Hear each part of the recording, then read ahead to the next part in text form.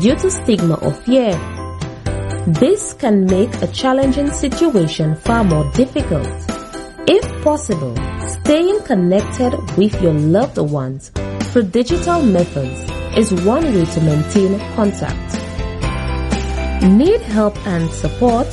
Please contact us at the hotline 311 Psychosocial Support at 722-6575 or 518-4157. Brought to you by PAHO, the OACS Commission, and UNICEF. The opinions expressed on this TV program by the host, co-host, guest, and call-in listeners or chatters are solely the opinions and responsibility of the original source who expressed them. They do not necessarily represent the opinions of UTV or its affiliates.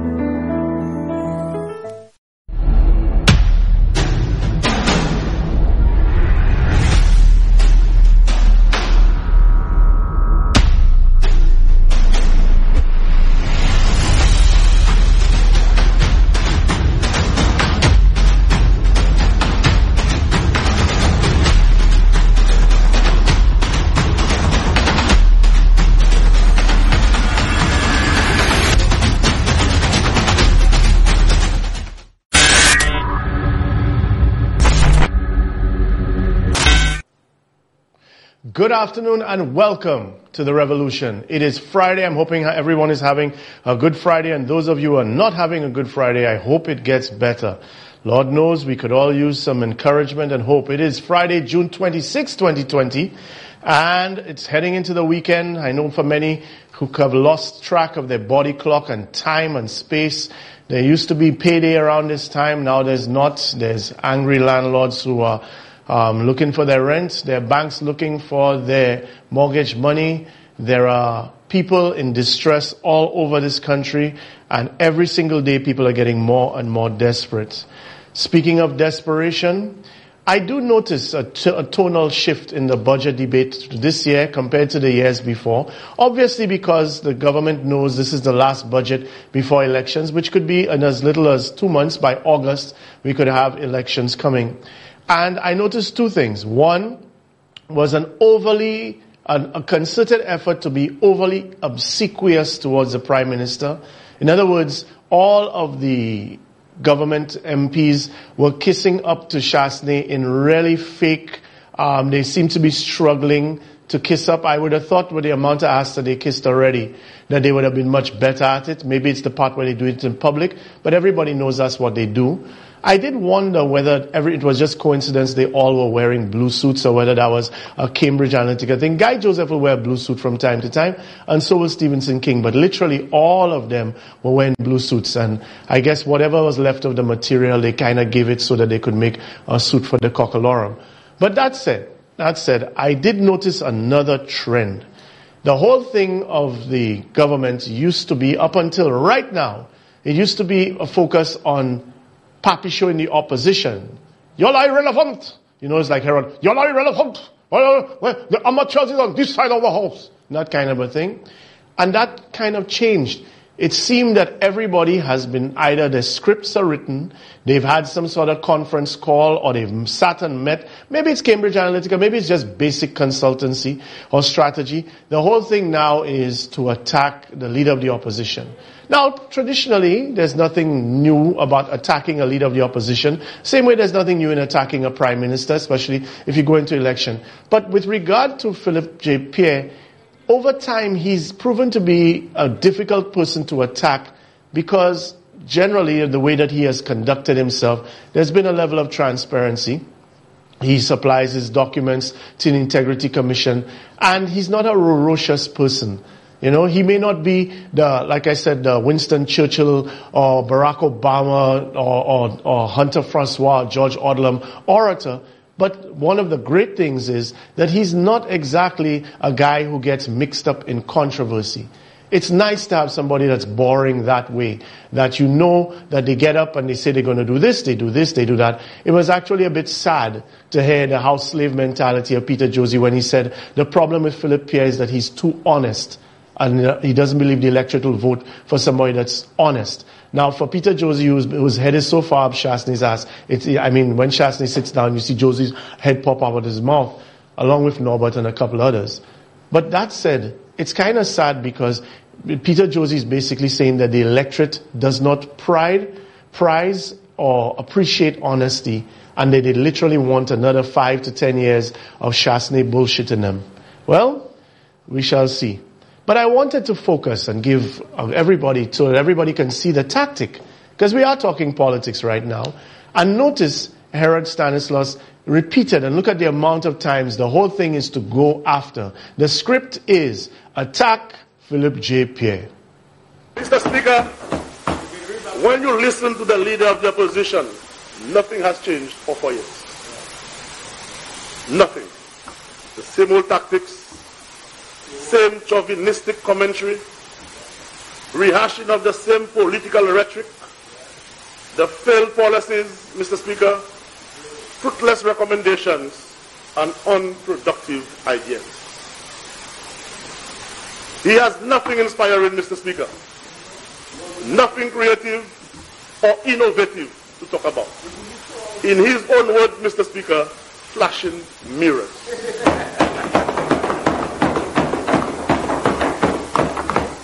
Mr. Speaker, I am confident that the people of this country will not fall for his propaganda, mistruths, and misinformation. Mr. Speaker, at this point in time, we need to dissect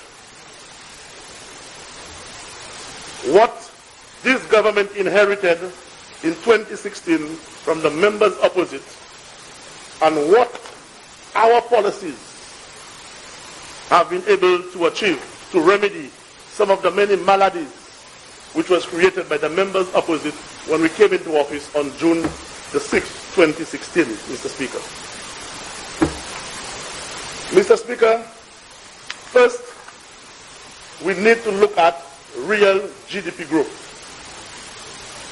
And now we have to go back to 2011, Mr. Speaker. 2011, when the members opposite assumed office, we had a GDP growth, we had an experienced growth of 3%. We left them with an economy that had grown by 4.3%, Mr. Speaker. 4.3%. In 2012, economic growth minus 0.1%. In 2013, Mr. Speaker, minus 2.0%. Mr. Speaker, in 2013, there was no drought, there was no financial crisis, there was no fuel at over $140 US a barrel, and there was no COVID-19, Mr. Speaker. All we had in 2013, if my memory serves me well, was the Christmas Eve trough. And growth minus 2.0.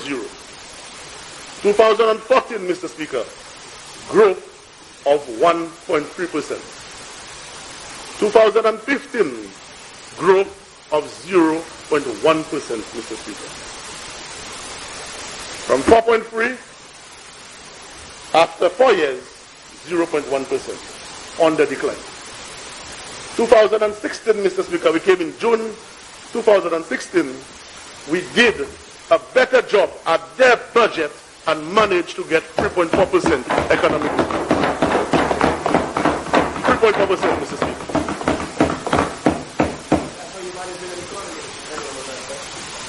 2017, under the leadership of the member for Micoud South, growth of 3.5%. 2018, growth of 2.6%. 2019, Mr. Speaker, growth of 1.7%. They could have never touched the 1.7, which was our lowest growth rate this year 2019 because of the shocks of COVID-19, Mr. Speaker. And the economy was already projected to grow to approximately 3.5% in 2019, Mr. Speaker. So when you hear the members opposite, when you hear the leader of the opposition speak tonight of his economics, these are the numbers, black and white. It is there for everyone to see, everyone to dissect, to compare and to contrast, Mr. Speaker. We go to unemployment, Mr. Speaker. When we came in office in 2016, unemployment was over 24%, Mr. Speaker. In 2019, unemployment 16.8%, Mr. Speaker. These are the facts. And it is shameful, Mr. Speaker, that the leader of the opposition could stand in this honorable house tonight and make a dangerous statement to say that members on the governing side are laughing at persons who have lost their jobs because of COVID-19, Mr. Speaker. That's a dangerous and shameful statement. And the leader of the opposition needs to take that statement back, Mr. Speaker.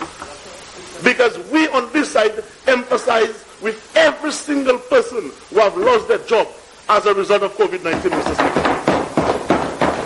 And we have a caring Prime Minister, a caring Minister of Finance, and members on this team who are doing everything to help every single St. Lucian recover from the damages, the ravages of COVID-19, Mr. Speaker.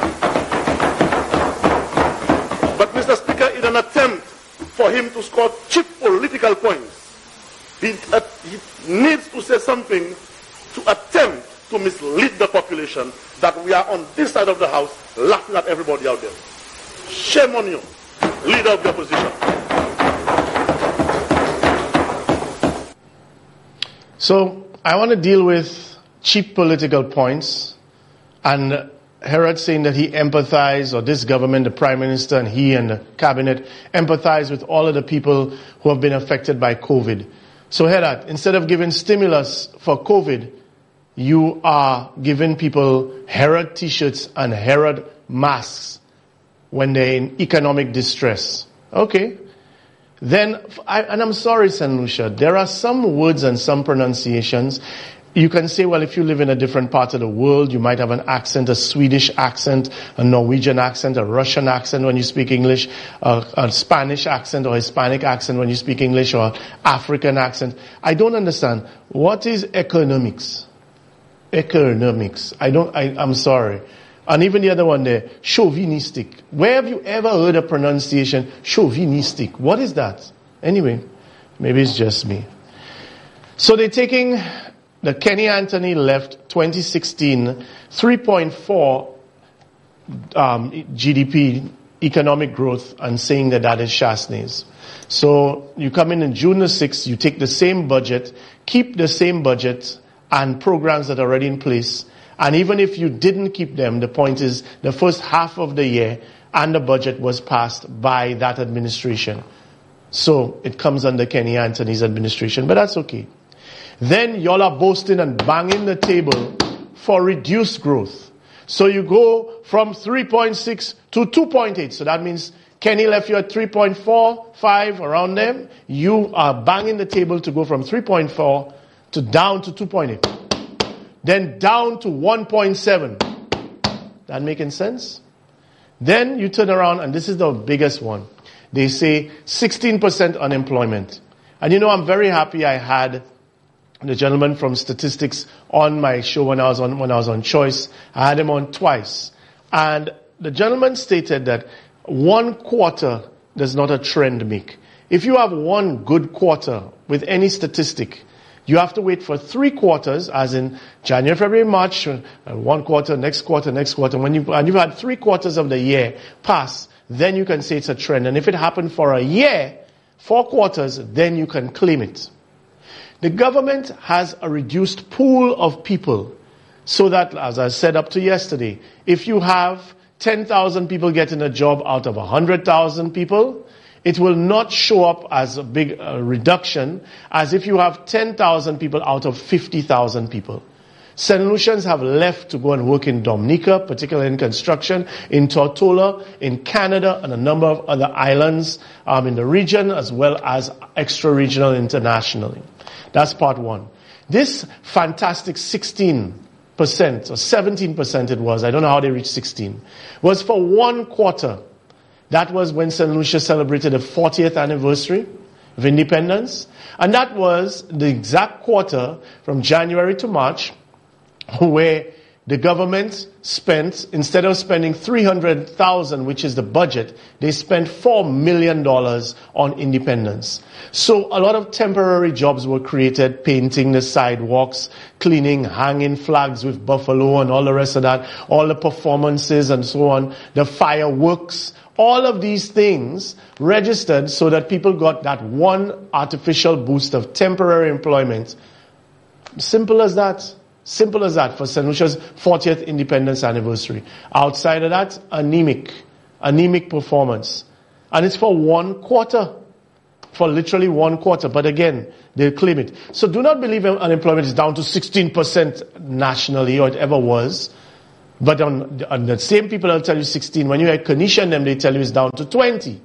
They will never tell you that under the Stephenson King administration, and I played Sir John's clip. Sir John claimed that not Kenny Anthony Labour Party, Sir John claimed that Kenny Anthony left unemployment under 13% in 2006. Sir John passed 2007, Stephenson King took over, and unemployment mushroomed from 13% all the way up to 25%. The Labour Party came in, got it down to about 20-30%, trying to avoid the IMF. And yes, it did go back up to about 23 to 24%. That is true. No problem. But don't tell me that you come in there, you have people running for the hills, and then after they leave the country, you do a little artificial stimulus for independence, and then you're trying to stretch that out as if that is that. In fact, St. Lucians, you knew before COVID and you know now, nothing is running. The government cannot show more than 20% project implementation for the entire 4 years, because they're going in their 5th now, if they make it. But did you count the amount of times it wasn't an attack on the Labour Party or the usual Kenny? There wasn't the Sean Edwards or the Alva Baptiste and Aviation or Moussa Jabatis and Viewfort and no. It was all boom, Philip J. Pierre, boom, Philip J. Pierre, boom, Philip J. Pierre. Which personally I like, because at the end of the day, I believe that his track record will stand the test of time.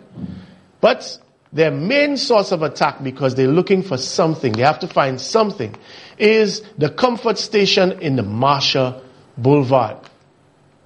According to Mayor of Castries, Peterson Francis, there is no malicious intent in the closure of the comfort station located in the George Charles Boulevard. The Mayor of Castries says the facility had steadily declined due to staff discomfort with servicing the station located in what has been described as a rough neighborhood. Francis believes the concept of a comfort station was misguided and robs residents of their dignity. It's degrading. You know what I mean? You can't do better, yes. But it's degrading for you to live in your home, go into a facility, everybody's seeing you have your children, you have and what time of the night you could go there. So it's a very, very, very ticklish situation. But we're not victimizing anybody. We're not trying to make anybody lose their seat.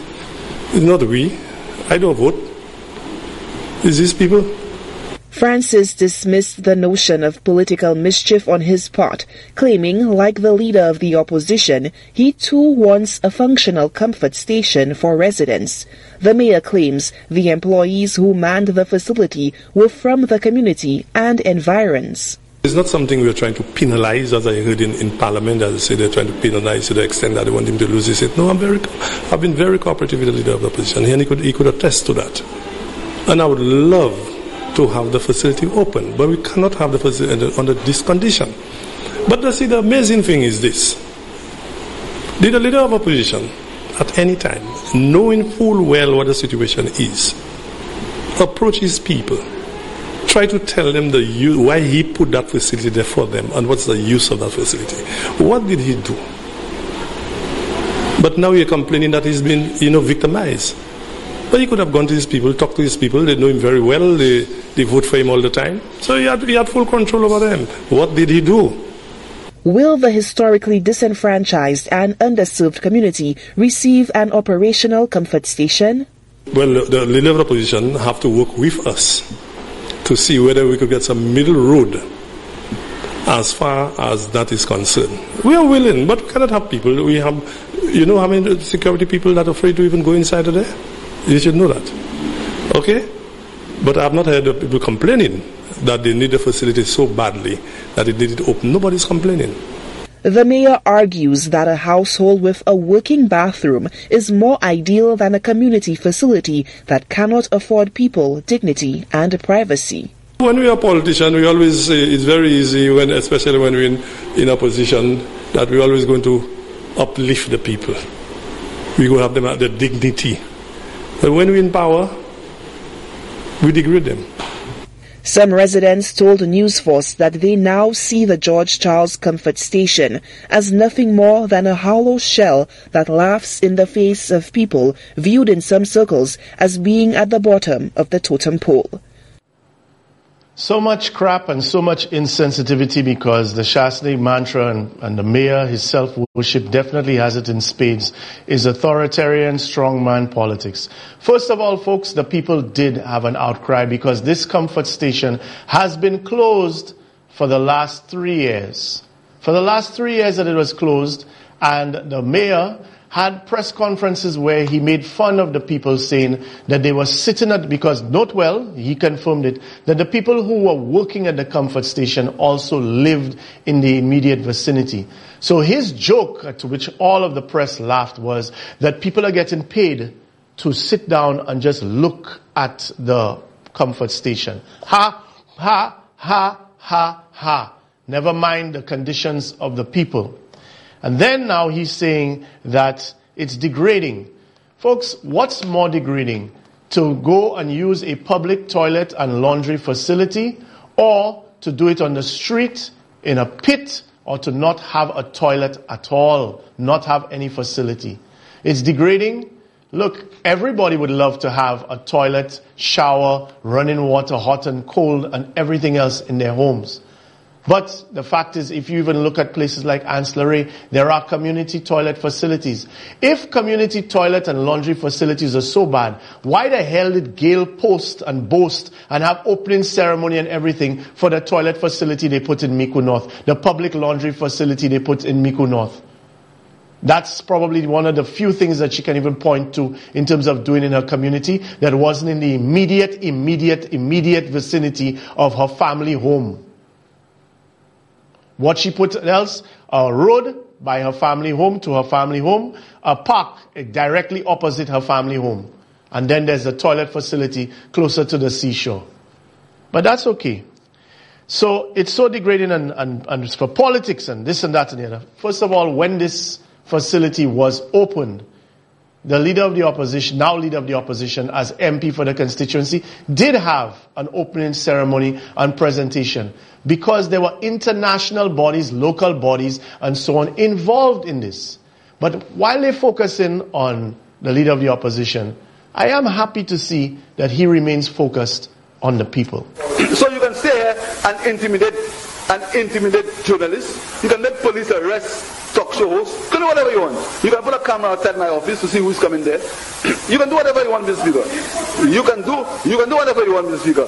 But the fact is, St. Lucians listen to international news. You cannot stop CNN.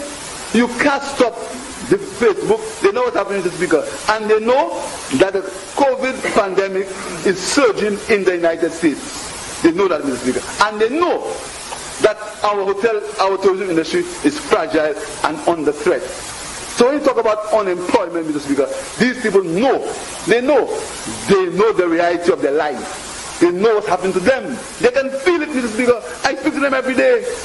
They are stressed. They wonder, working out telling when they say, what will happen to us next year? The people, I'm sure the member of viewers have to tell you about the 400 constituents that are not working, Mr. Speaker.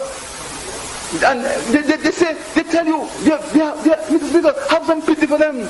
Don't come and boast and laugh and say, you did that. The fact is, Mr. Speaker, so these employment figures mean nothing to these people because they have to feed their family, they have to feed themselves, and they cannot feed them now because they are unemployed. That is the reality of the situation in St. Lucia, Mr. Speaker. So there's your difference, for those that want to come with this crap about both parties are the same, all of them are the same. Here you have the leader of the opposition focused on people. The UWP focused, right now this iteration of the UWP focused on their pockets, and now as elections are near, focusing on the leader of the opposition, trying to tar and feather him. So here's his opponent, who, while she pretends that she's above board, will stop at nothing and play every dirty trick in the book. She'll even talk some shit. Name calling in politics. Let me show you what I mean. We're talking about the Star Award. Name calling. We're giving them I need to put my gloves, man. I believe they were. So, so many gloves more at home. Some people will go to lengths to do anything, to win. Yeah? Right. So the sheet, talk, and A is for achievements.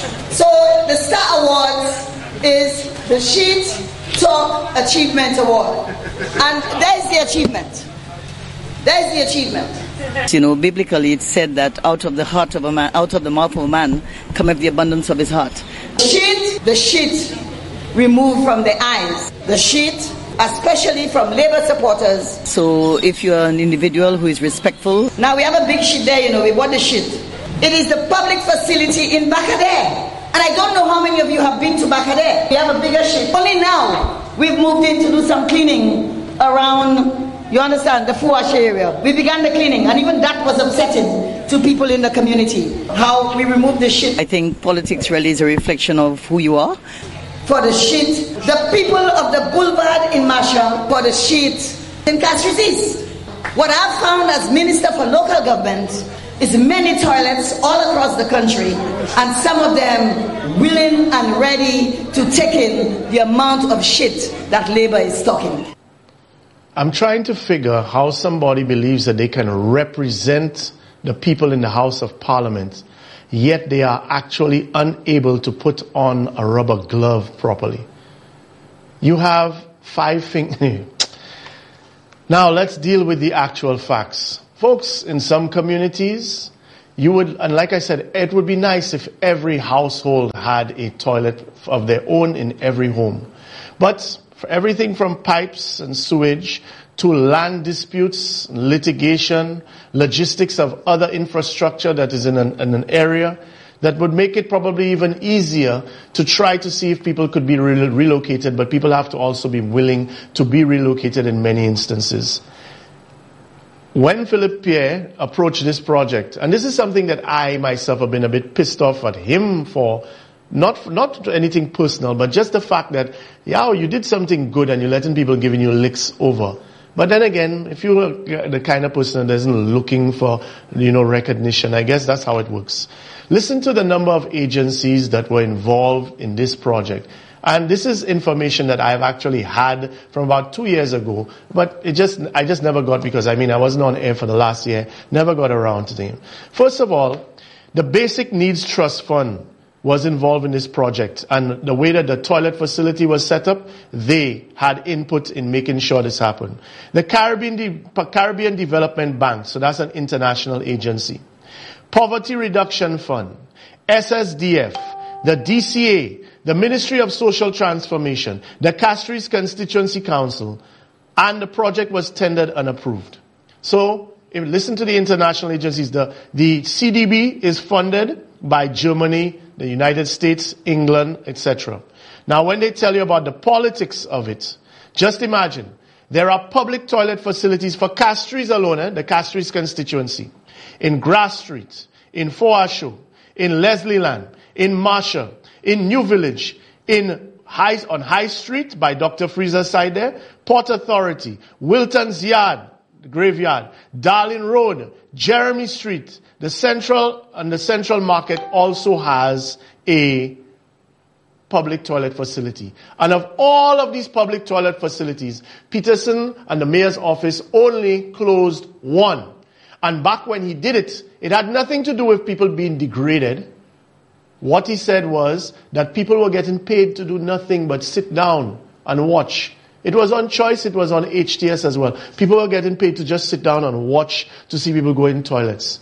And nobody's saying that it is the most dignified way to use a public toilet facility is the greatest thing. Nobody comes and says, boy, I went to the public toilet.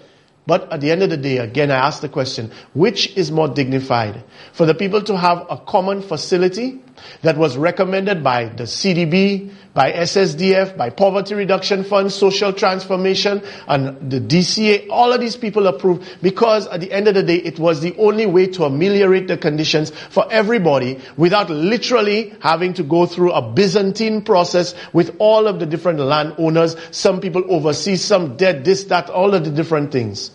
And this comfort station is the only one. And yet all of the others, which have people in similar conditions, but don't forget, in Sarah's constituency, New Village, she can't afford to lose those votes. You see how it works? And for PR, for the Castries market, they can't afford to lose those votes. But when it comes to Castries East, pues ça. But like I said, the minister and leader of the opposition and the representative for Castries East, even now, continues to be focused on the people. When you take from grade 7, Mr. Speaker, and look at who is in grade 7. Junior customs officers, senior constables, assistant accountant 1, teachers grade 3A in grade 8, corporals in grade 8, staff nurse grade 3 in grade 9, sisters in grade 12, graduate teachers, Mr. Speaker. You want to take 50% of their disposable income. Let me give you a rough calculation of how painful that is, apart from the fact that it's going to stop, to reduce the disposable income, and it's going to reduce the spread in the economy. Most civil servants, more than 50% of their income goes to loans. But let us use the prudential creditworthiness and say 50% goes into loans and 50% to spend. So if a civil servant gets $4,000 a month to take home, and for grade 8, the maximum on the scale, for grade 8, maximum on the scale is $3,564. Let us say it's $4,000. We're not speaking about NIC, we're speaking about tax. Out of $4,000, $2,000 goes to loans. Because you have to pay your car, you have to pay your mortgage. I'm going to deal with the moratorium and mortgages in a while.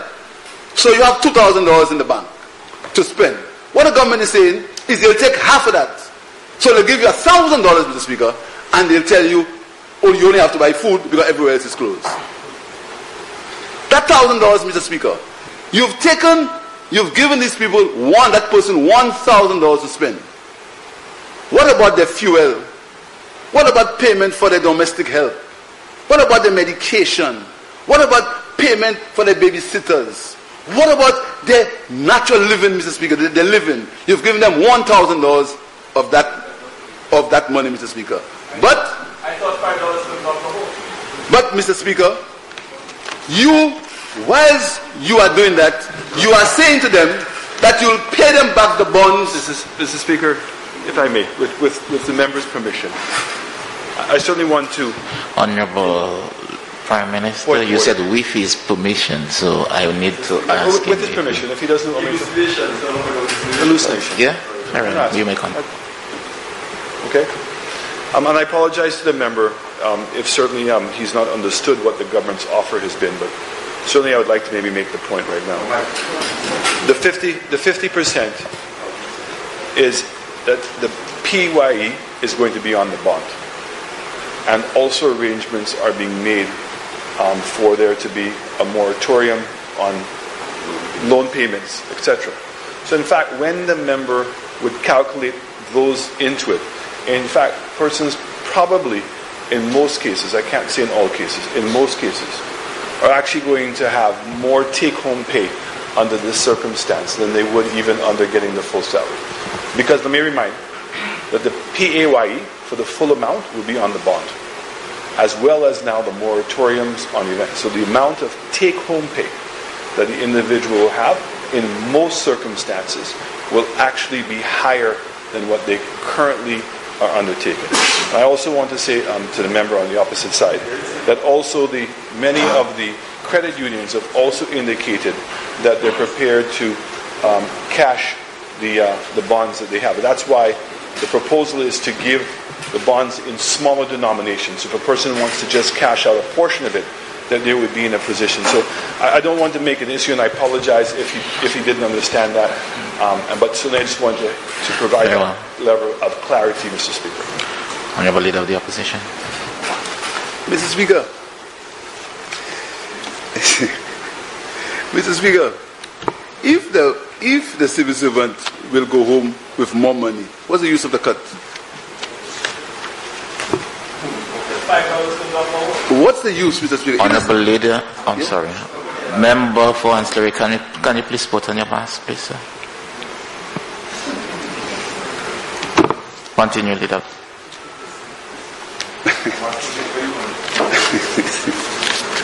Mr. Speaker. Mr. Speaker, I listened to the Prime Minister's explanation, Mr. Speaker, and I'm happy he tried to explain it without casting aspersions. Mr. Speaker, that really doesn't make any... It's difficult to comprehend. If you're taking a cut in salary, a cut in disposable income, how the person will go make more money? So in talking to people from Castries East all over St. Lucia, the quaneristics that have been trying to be made out just don't add up. There's no need to defend the Leader of the Opposition because there's nothing to defend. When you look, the facts bear themselves out. You have comfort stations all over, and the only one that's closed is in his constituency. When it was closed, the mayor said it was because of the conditions, but yet no money was ever set aside to elevate the conditions the same way that they did for the Castries market. A vehicle was bought, a PRO got a loan for another vehicle was bought, trips to New York, trips to Martinique, Mayor's Ball, Mayor's Mass, Mayor's Football Tournament. There was an investigation. There were all of these things, an inquiry, an audit, and nobody ever thought to spend $10 to paint the place if that's what it needed, or to clean it up if that's what is needed. Let's be honest. And then you think that the Basic Needs Trust Fund, Caribbean Development Bank, Poverty Reduction Fund, SSDF, DCA, Ministry of Social Transformation, Constituency Development, Castries Constituency Council, and all of these people were involved. And you know the other thing too, the residents who did complain in the news about the closure. Now we just pretend that they never said anything, they never spoke up. But when it was constructed after a socioeconomic study done by economists and sociologists. And there were meetings held together with the residents who all approved of the toilet facility, the comfort station. But that's okay, because facts are starting to matter now. And one fact that is salient is that Prime Minister Chasney has always had an issue with Castries East. Castries East is not just Marcia, not just Entreport Independent City, all the way up to Bocage, all in Toulouse, right? All in Bagatelle, all these areas there. He has had a problem. You know how you know? Those who know their history. When the Labour Party was asking to hold a protest, and they wanted to have a protest on the waterfront. You know what he said? He was Minister for Tourism then. He said they should why don't they have the protest in Marcia? Why don't they let them have the protest in Marcia? And you can draw whatever inference you want from that. But I know what it means. And you know, I keep talking about the disconnect with this Prime Minister. And a country takes on the persona of its leader. I've always said that. With Compton, we had a self-confidence about us. It was about industry. It was about agriculture, physical infrastructure.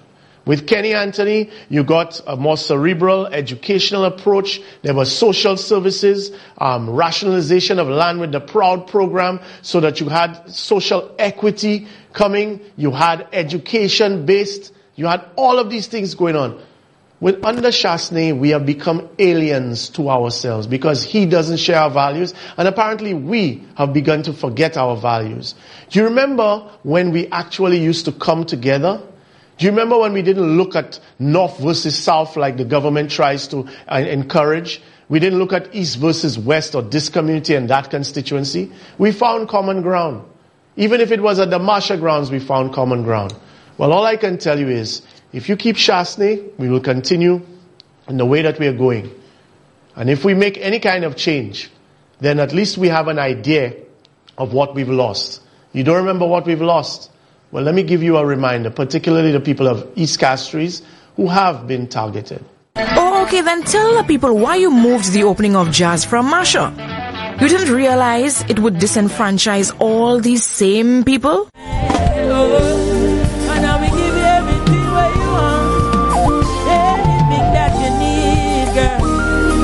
But one thing I beg you, please, don't come. Why?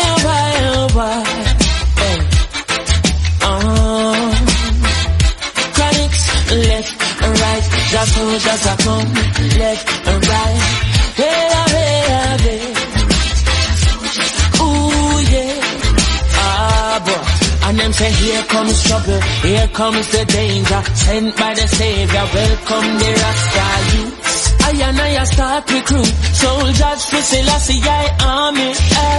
Here comes trouble, here comes the danger. Welcome the Savior, welcome the Rasta youths. You know fi ask is who at the general issue in a warning. The people them a ball, said them tired of mediocre. Evil a go fall when we tried in Ethiopia. Believing from down, cause them life no easy boat. Even Bantan said it's not an easy road. Operation occupy the motherland, calling all soldiers to kindly trod along. From creation, he writing a job plan, but Chronics can't do it alone. So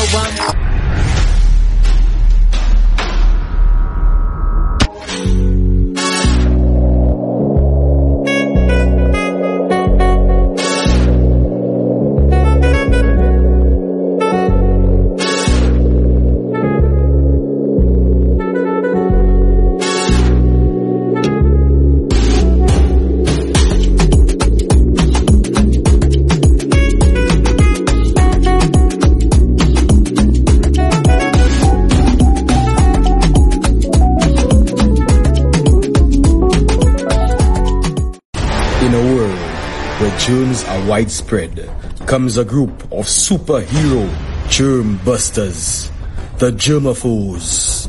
We spend most of our time fighting germs, every day of the week. After I play, I wash my hands. Before I eat, I wash my hands. After I play with my puppy, I wash my hands. I cover my sneezes with my forearm or elbow when I am in public. And I cover my cough to avoid spreading dangerous germs. We are the germaphores, germ-busting superheroes. You can be too. Always wash your hands and cover your sneeze and cough. Let's stop the spread of menacing germs. We'll be back, germaphores, with more powerful germs. And we will be waiting to prevent you from spreading.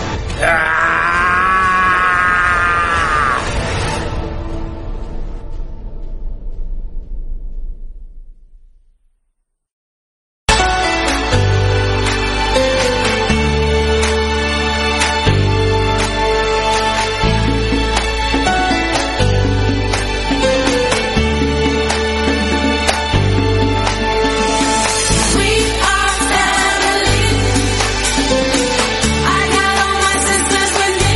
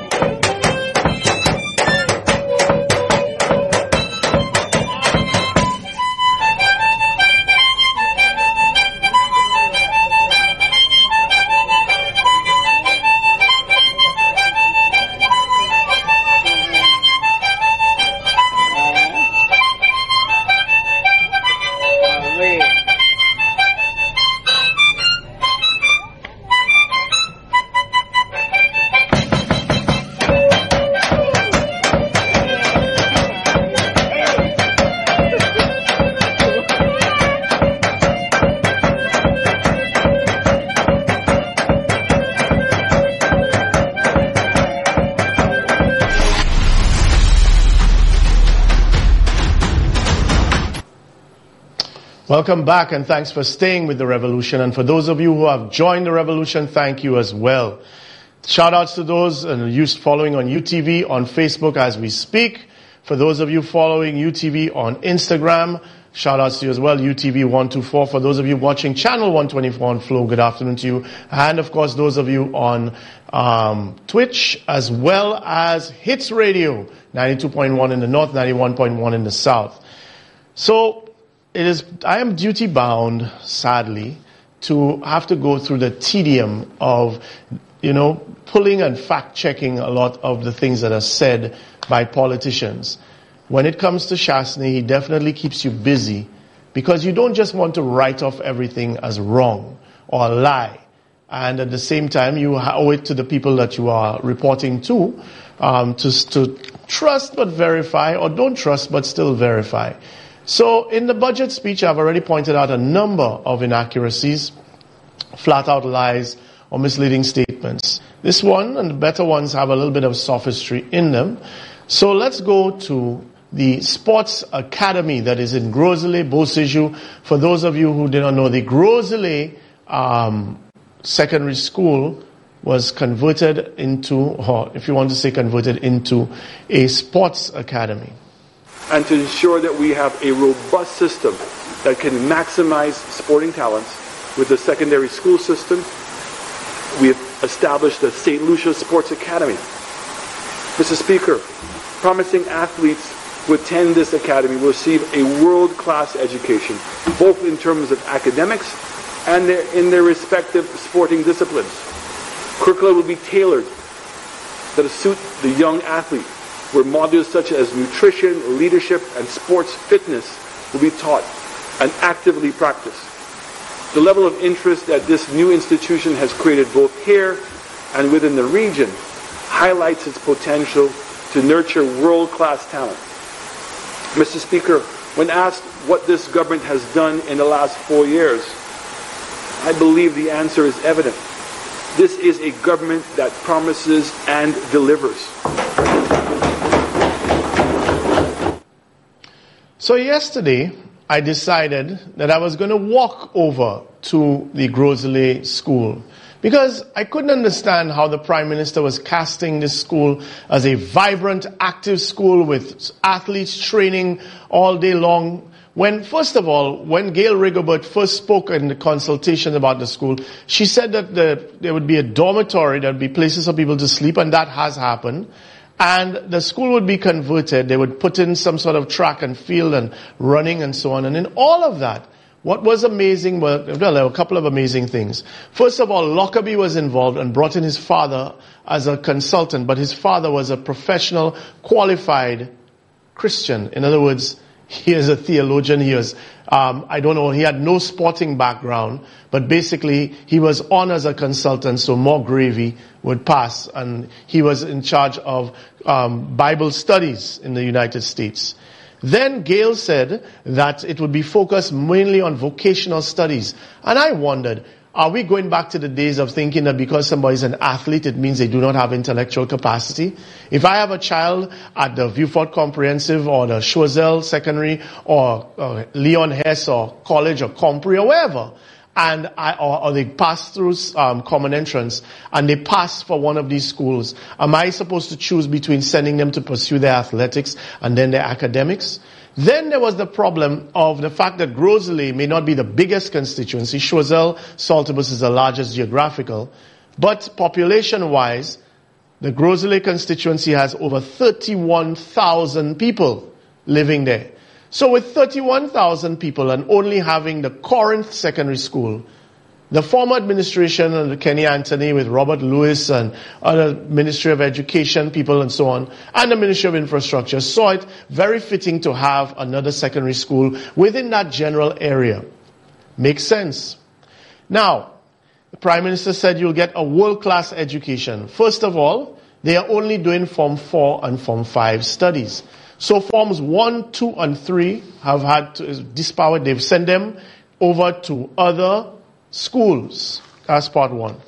You're getting a world-class education, except that you can't get Forms 1, 2, and 3. The next problem is, while there are dormitories, that's all well and good, there's virtually no athletics program. The facility is not finished. Maybe they can tell you whether it's 3/4, whatever. You'll see for yourself in a moment. They also have been having very minimal coaching, up to 6 only small pockets of runners and track and field athletes, taken in 6 at a time to do some training. They are getting sports theory, but no practical. They are waiting for the Ministry of Education and the Ministry of Sports to design the curriculum for them. And look, nothing stays still. Our child who is 14, 15, 16, 17, in today's world, a professional athlete is going to be world class. And you know that if they are training from the time that they're 7, 8. Don't think Usain Bolt. I have a friend of mine. He's a pilot, Darren. Darren told me he used to see Bolt running track and field when he was 10, 11 years old, you know, in the on university track and field out there. In the same way that Jamaica can tell you Beres Hammond was winning music school competitions from the age of 14, you know that when you develop in world-class athletes, they have to be developed 7, 8, 9, 10. There are no unimportant years. So for the last 4 years that this government has basically destroyed a good school in trying to convert it to an apartment building, nobody knows what the regulations and laws are going to need to be in place for a boarding school. What happens if a child gets molested or raped on the compound or robbed or beaten up? Nobody wants to talk about those things. And the liability. What about the liability if the child gets injured? We're putting artificial turf fields down which have shown to damage people's knees, joints, everything. The women's soccer team for the United States and also the other soccer teams for women's in terms of FIFA actually sued FIFA so that they would not have to play on artificial turf, but we are busy bringing it down with Lockerbie. Now, he said that it's a level of fitness. Folks, there is no, and I made sure to ask, is it because of COVID? And they said, no, it's not because of COVID, that the school is not running. It's doing some academics Form 4, Form 5, but it is not doing the major athletics program that the Prime Minister was boasting about and talking about delivering on promises.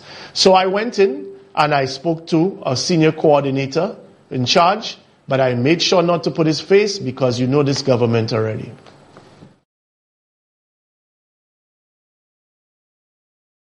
Hi, Christopher Hunter. I'm just trying to get answer for one question. I just want to know if I understand with COVID, I just want to know if the actual sports program is now active. No, not active. Not yet? Well, because actually we're waiting for some protocol from the Ministry of Youth and Sports. They're developing something along with the Ministry of Health as to, like when clubs start back training and so on, because our training is basically just like clubs. Right, so we're just waiting on something from them so that we could begin our training. But at the moment, we can just work with 6 students, just maximum of 6 students. Okay, so then which is not really anything much that we can really do except for the track, which is an individual event. In terms of the football, nothing as yet. So then the school itself is not activated as yet. Then no, well we have classes going on for the Form 5s and the students in CXC. There are Form 4s as well. But I mean in terms of the athletics? No, in terms of the track and field and the football and cricket, not as yet. We have some track training as it, but the football, no training. Okay. You could come in after the week. No training for the footballers, because it's a team sport. What we used to do, we used to send them workouts, and they would do the workouts and send videos so we could look at it, analyze it and so on. That's what we're doing. But in terms of training, at the moment we can work with 6 students at a time. So what we have done, we have restricted it just to the track and field students. We're just looking at just 4 long jumpers. That's what we're doing for now. And no training at all for the cricketers or the footballers. Okay. The students, well, we just ended this week. They have been doing sports theory with the coaches. Okay. Yeah, so they've been doing online classes with the coaches, sports theory, plus the normal classes. So, unless things have changed completely radically, St. Lucia, you know what a school looks like. Even with COVID and the reopening of schools and so on, did that look like a school that had any kind of major activity? Did you see in what I filmed any effort to conceal people that might be there? Anyway, I'll digress, and I'm coming back to that Sports Academy next week. God spare, I'll be back, because there's more.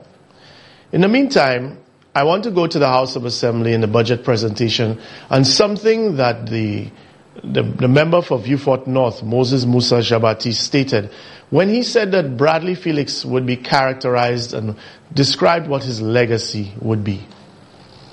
But this life-changing moment of COVID-19 and these life-changing circumstances of COVID-19 is really not a time for only boasting about roads and so on. We're not members, Mr. Speaker, I hate to interrupt the member, but I never said I built more roads than anybody. What I said, Mr. Speaker, that under the Prime Minister, I have had more money spent on contracts in my community. I never specifically said roads, Mr. Speaker. So I just want to make that very clear, because he seems to emphasize on roads. No. Yes. Mr. Speaker, that's even worse. That's not what I said, Mr. Speaker. You may continue. I am just making a statement that when members opposite talk about projects in the constituency, that's all good. You have to do that. But since Mr. Speaker is talking about roads, I want to remind him that that is not what his legacy will be, Mr. Speaker. And every single one of us. There are certain salient things in our parliamentary life that will form our legacy. And some of us, that legacy is already certain things that will resonate even after you die. And even after each one of us dies. The people will appreciate the roads and they need the roads. They will thank you for it. But in a decade's time, another parliamentary rep may come, or 20 years. And that is not the salient thing they will remember you for. And I want to describe to you, Mr. Speaker, what the people of St. Lucia will remember the member for Choiseul for. And so all of the banging and all of the noise and the clapping and so on, good for parliamentary banter. But in this COVID-19 situation, where St. Lucians are looking for a different direction and a different consensus, Mr. Speaker, let me tell you what his legacy will be. He signed a document giving close to 1,000 acres of land of the people's patrimony to one man, Mr. Speaker, to establish a horse racing facility. They say it's close to $2.5 billion worth. The documents that we laid in the parliament, which they did all kinds of things, but they cannot yet present the valid, what they say is a valid document. That document also describes the area where the stadium is, 90 acres. It also describes the whole of Sandy Beach. They came afterwards and say Sandy Beach is no longer in it. It describes all of this area. He signed the document, and then when quizzed by the press, he said he never read the document. In any other country with stringent regulations, this member could never sit in cabinet again after that, Mr. Speaker. That will be his legacy. That is what he will be remembered for 10, 20, 30, 40, 50 years. That DSH deal, Mr. Speaker. Speaker, on a point of order. What will your legacy be? Mr. Speaker, I never said I never read the document, Mr. Speaker. Honourable member, you should not mislead the House.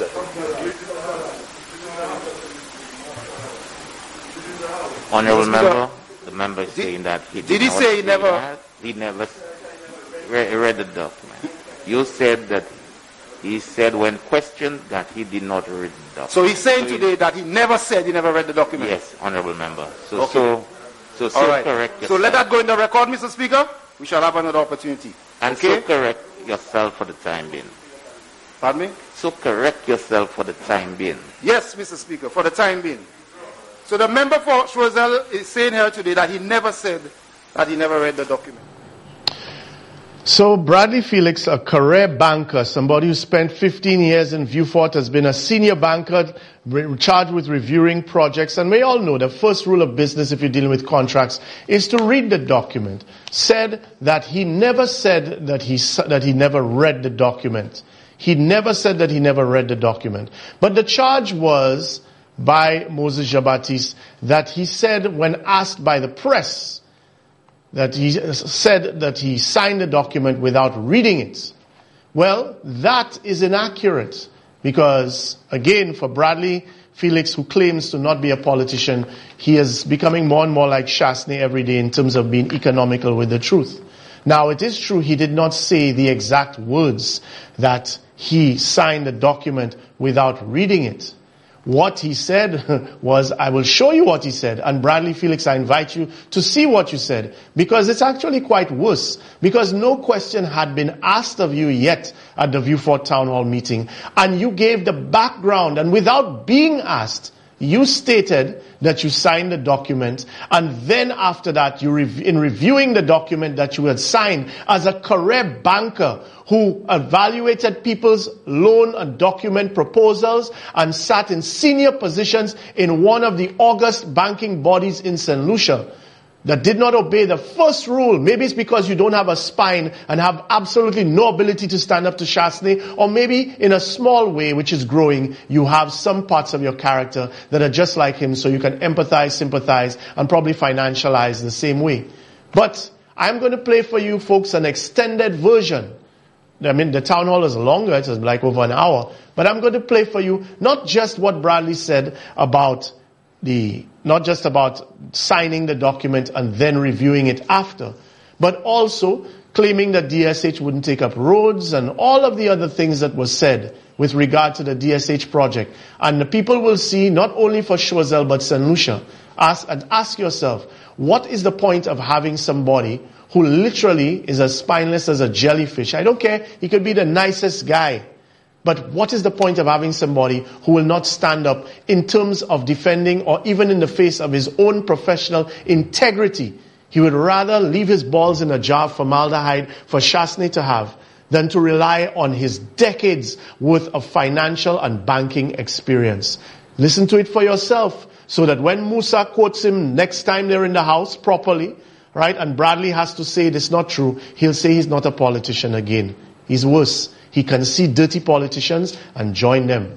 I think I should first indicate that I'm very familiar with the Vieux Fort landscape, having my work career began here 32 years ago, and of which I worked 15 years in Vieux Fort. About 4 of them I lived here.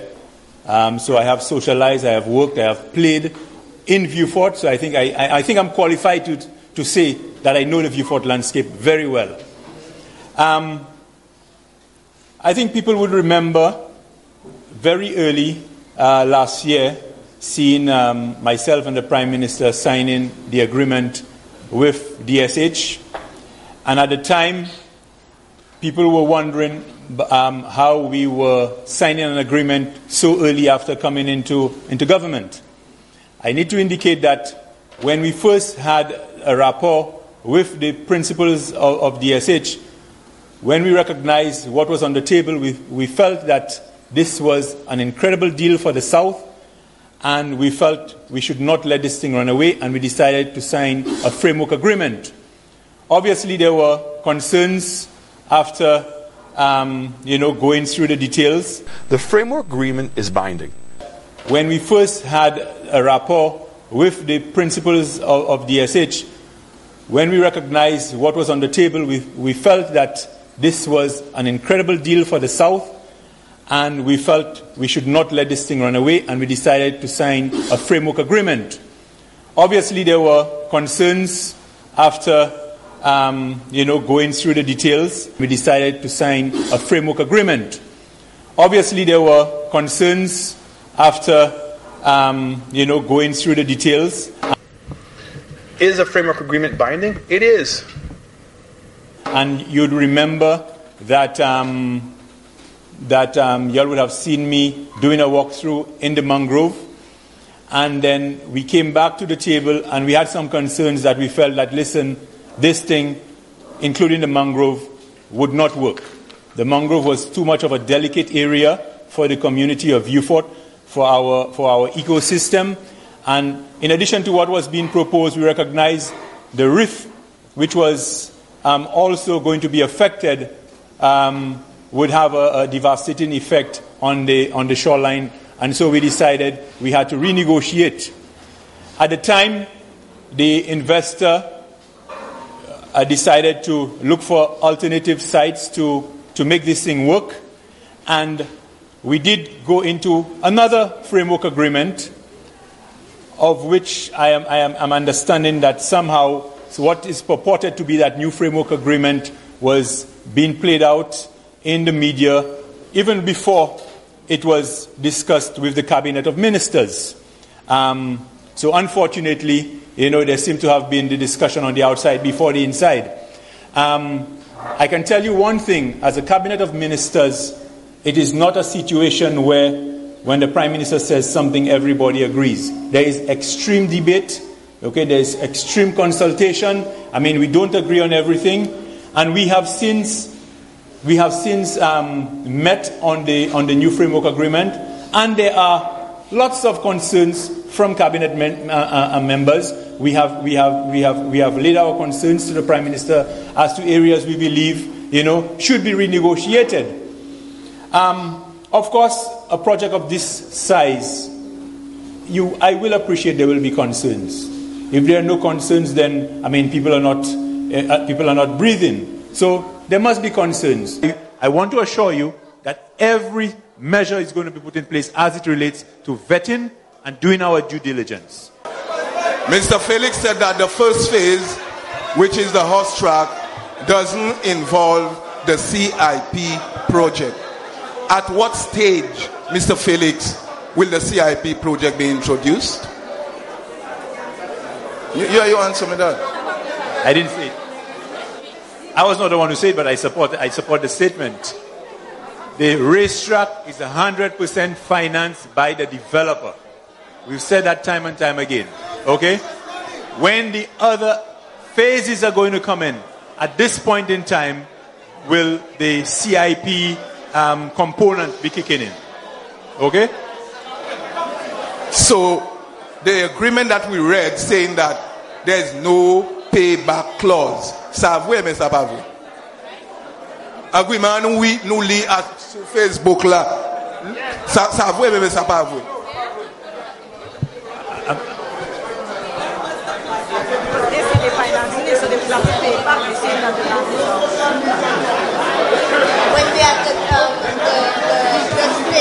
Right, so if I could then answer if I could answer the gentleman's question.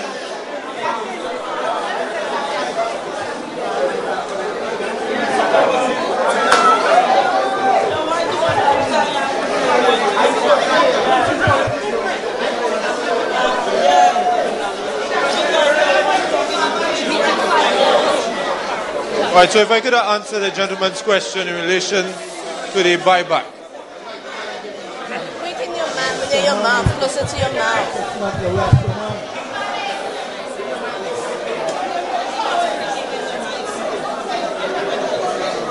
Rastaman, Mr. Snack, the Rastaman, no gentleman.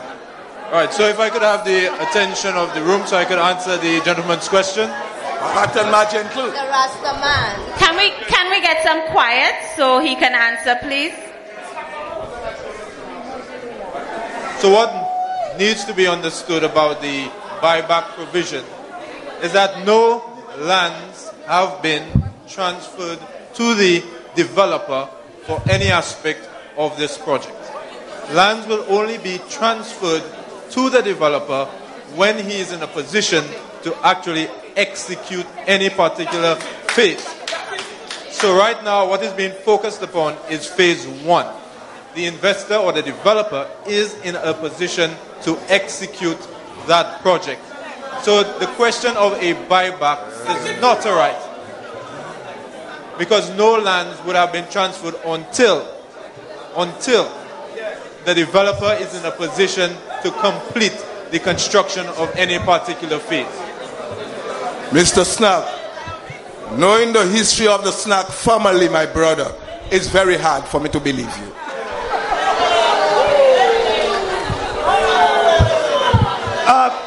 Let me.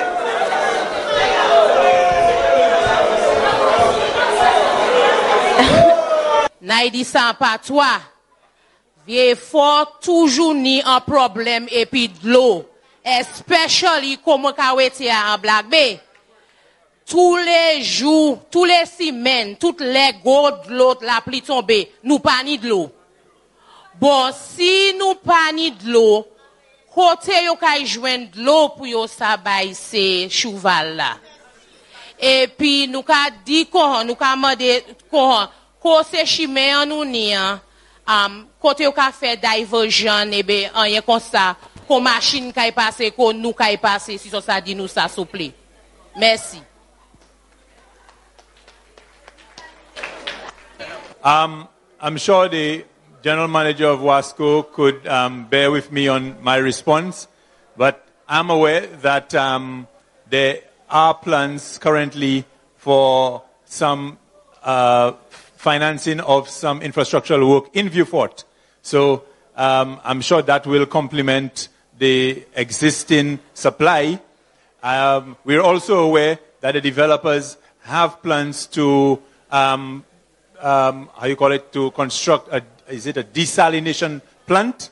Okay, so these things have been considered, and I think there was a slide presentation which indicated the consultation that will be happening with the respective, or that has happened with the respective utility companies in order to accommodate the infrastructure. Thank you. 1, 2. The roads. Well, I'm not sure if everybody inside there is familiar where the horse track is going to be, because there's no road network within where the track is located. There's the main road. As soon as you pass the stadium or the hospital, as soon as you pass that area, there is a turning on your right that will lead into where the racetrack is going to be developed. So that area inside there will have its own development. So the road on the periphery, I cannot see how that will be affected in any way at all. Thank you. A two-part question. Well, one for Invest St. Lucia and one specifically for the Member of Parliament. I'm going to be very specific, so I'd appreciate the response to be in kind. If the framework agreement is not final, if the supplementary agreement is not final, what has finalized phase 1? And if there is anything that has finalized phase 1, or if there isn't anything that has finalized phase 1, what's stopping from the other phases progressing as phase 1 has, right? So, second question would be for the Minister. You've alluded to different concerns that have come up within Cabinet. The people need to be a little bit confident in what's being said on their behalf by their ministers or their representatives. So if you could please speak on some of those points to let us know what is being debated on, or maybe what you guys see as concerns. Because if we don't hear any of that, we believe that you guys are fully in support and can sleep well at night with what's going on. Sorry, I don't have any follow-ups. As regards to the question directed towards me, I could tell you comfortably that the Cabinet of Ministers had a retreat just to deal with the framework agreement that was before us. And we're expecting the developer very soon on island. And I would hate to actually indicate to you some of our concerns before it has been discussed with him. However, I can tell you one of the more succinct, as indicated by a couple of our members, is the issue of the buyback agreement. There is a concern as to the cost to the government, and there's the Cabinet of Ministers had some concern as to how we can go around that particular issue. So, like I said, I would not want to indicate some of the things because we have not discussed it with the developer. I think it's wrong to do it before having that rapport with the developer. But I can assure you that the Cabinet of Ministers are looking for the best interests of the people of the South in this agreement. Thank you.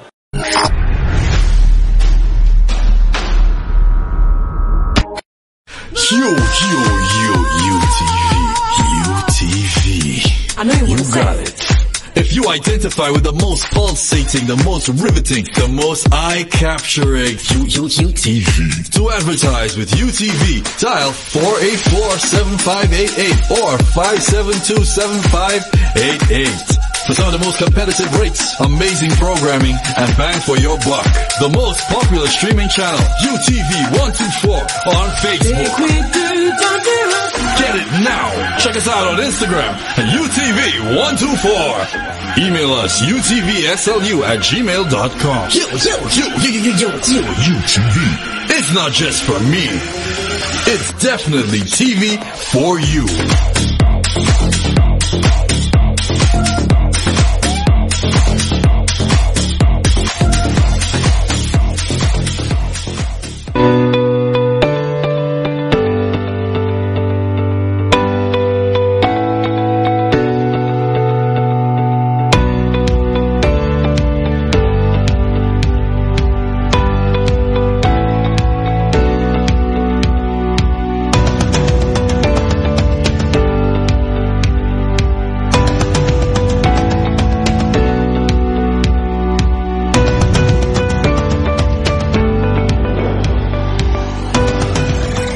St. Lucia, you asked for it and we're making it happen. Revolution t-shirts are now available island-wide. In Gros Islet at Nestor's Bar in Grand Riviere, at Dax Supermarket in the Richard Frederick Building in Castries, Marilyn's Restaurant and Bar at the Daito Fisheries Complex in Dennery, Hippolyte's in Soufrière Town, as well as in Beaufort at Chanel's upstairs, the Chanel's Plaza. Revolution t-shirts can also be ordered through Johnson for those in the Newton area, from Nyla in the Choiseul to Labrie area, as well as Diana in the ancillary canneries and fisheries. And if you require any other information, please call our National Coordinator Dantes at 486-7658. That's 486-7658. Anytime, day or night.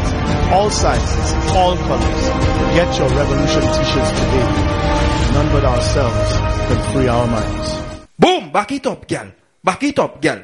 Back it up, gal. Back it up, gal. Yo, you don't know it's the one and only Freezy here, begin up UTV, Underground TV. Madras.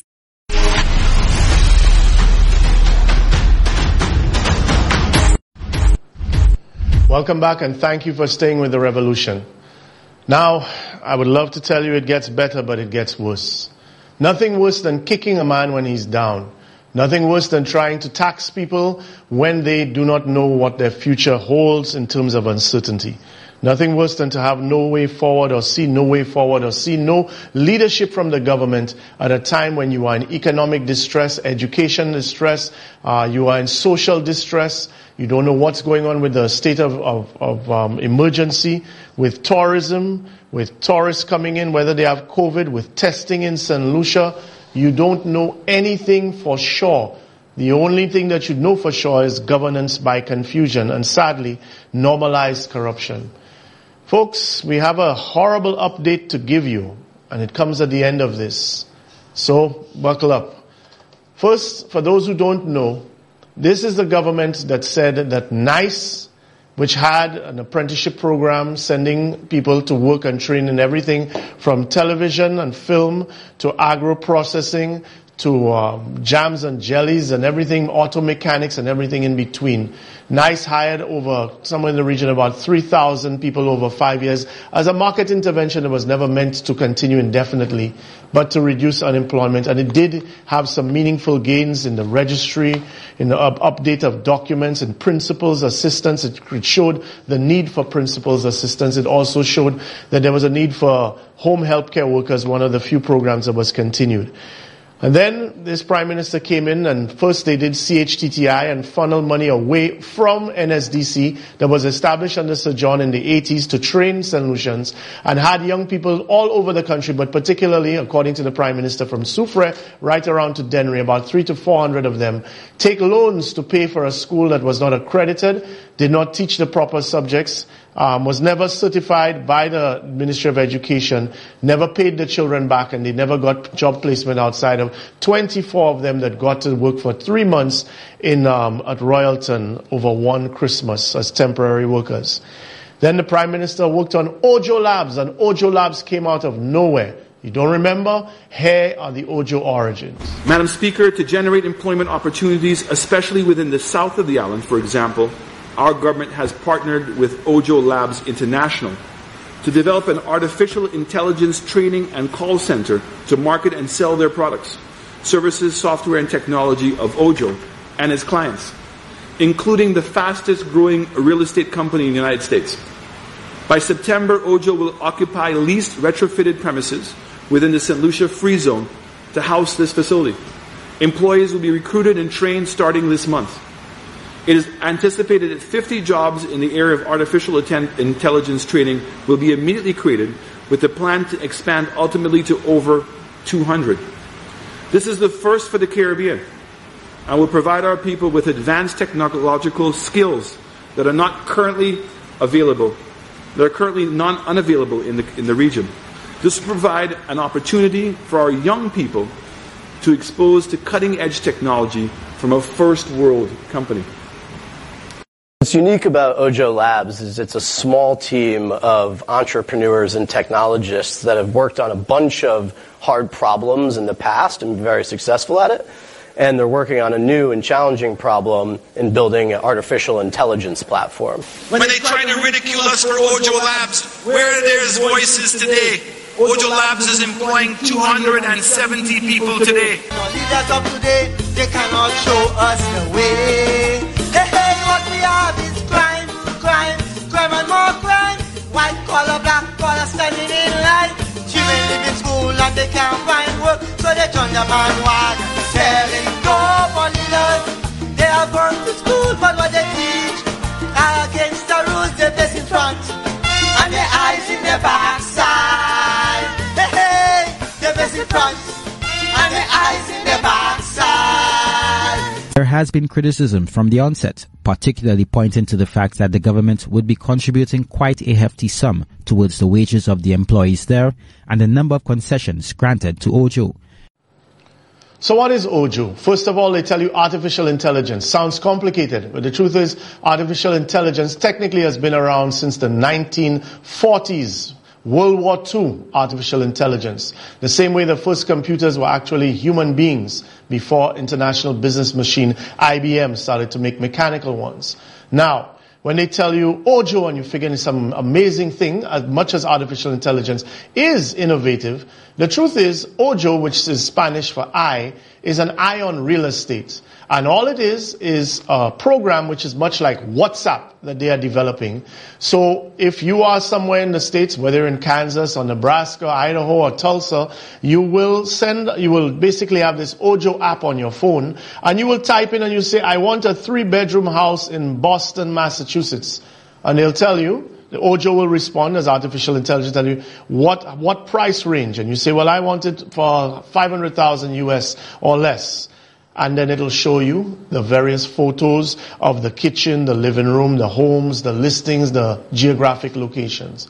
In St. Lucia, contrary to what anybody told you, all these kids were getting was a data dump every day of about 100,000 photographs. And they would just stay with their mouse and click. When you click, bedroom, bathroom, living room, toilet, shower, ceiling, driveway, that's it. And they would just continue to do that. The people developing the app were in the States. The people who were doing the AI were in the States. They started off with a small group of 12. And one of the things that you couldn't understand is where this project came from and why, after talking about the Labour Party and NICE, would we pay for a company if it was so viable? Why would we refurbish buildings that were first of all, the buildings that were refurbished were in the expansion plans for the redevelopment of Huronora Airport. Why were we paying if these people had so much money? Why were we giving them duty-free concessions on yachts? What did Jerry, who is in charge there now, what did Jerry need a yacht for? How would that help him or help the company if he brought down his own private yacht? How would that help him work with Ojo or develop any of the youth? And, it's like Richard Frederick said, seemed to be milking the bull. Isn't that true? That government will pay, it includes utilities, electricity, water, charges associated with internet and Wi-Fi connection. Isn't that true? Isn't it also true that there was an agreement to grant concessions for vehicles and a boat? A boat. Isn't that true? I'm asking, isn't it also true that the government has agreed to pay $1,000 for the first 100 workers for 18 months? Isn't that true? So at $100,000 a month, it equates to $1.8 million. Isn't that true? Isn't that true? Without the company having to reimburse government 1 penny? Isn't it also true that for a period to be determined, government would pay $500 towards the salaries of all the workers? Isn't that true? And it's a big deal. Ojo, founded 2 years ago. 2 years ago, 12 employees in the mighty United States, but coming and milking the bull.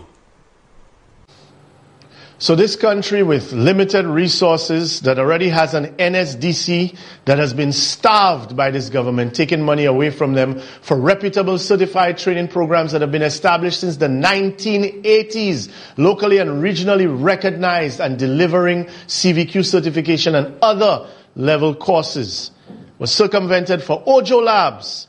The first 100 people employed got $1,000 paid by government for 18 months. And indefinitely, basically the last 3 years, we have been paying however many staff that they hired. Shasney said they got up to 270. They never reached over 200. Right now, they're at 45. And they laid off tons of their staff before. And they actually, I'll show you the emails another time. I'm waiting for anybody to deny it. That they actually said that COVID provided them the opportunity because they were going to go out any which way. Now, the stranger thing about this whole thing was that there was no formal partnership with the government of St. Lucia. In other words, Ojo had no memorandum of understanding, nothing to tie them down to St. Lucia. We paid all their bills, paid all their staff, and what? And you couldn't understand because KM2 or KM squared, or whatever you want to call it, was there from the early 2000s. It never got any of the concessions that Ojo Labs got. Yet they managed to expand to 4 other islands, including Puerto Rico, and even put another location in Beausejour when they started in Union in the early 2000s, somewhere around there. And here you have KM squared or KM2, I'm never sure which one it is, Solutions, who has expanded and employs hundreds, and they never got any of these concessions. And yet Ojo Labs was getting all these concessions. And then we found out who the lawyer for Ojo Labs was. Let's show them who the lawyer for Ojo Labs was or is. And that's the same person who was a lawyer for Yodel, which is the company that Ojo Labs had before. So that same lawyer for Ojo Labs is the same lawyer that was the lawyer for Yodel. We can put that down now.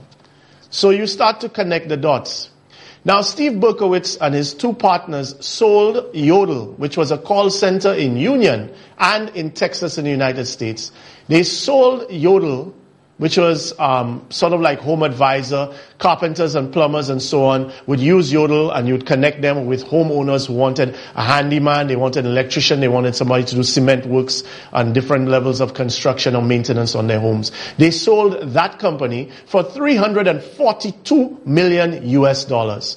As you've seen, Steve Berkowitz, who you can Google, I have nothing against the guy or his partners, is worth over $112 million US, and that was before. That was probably a year ago. Who knows what he's worth now?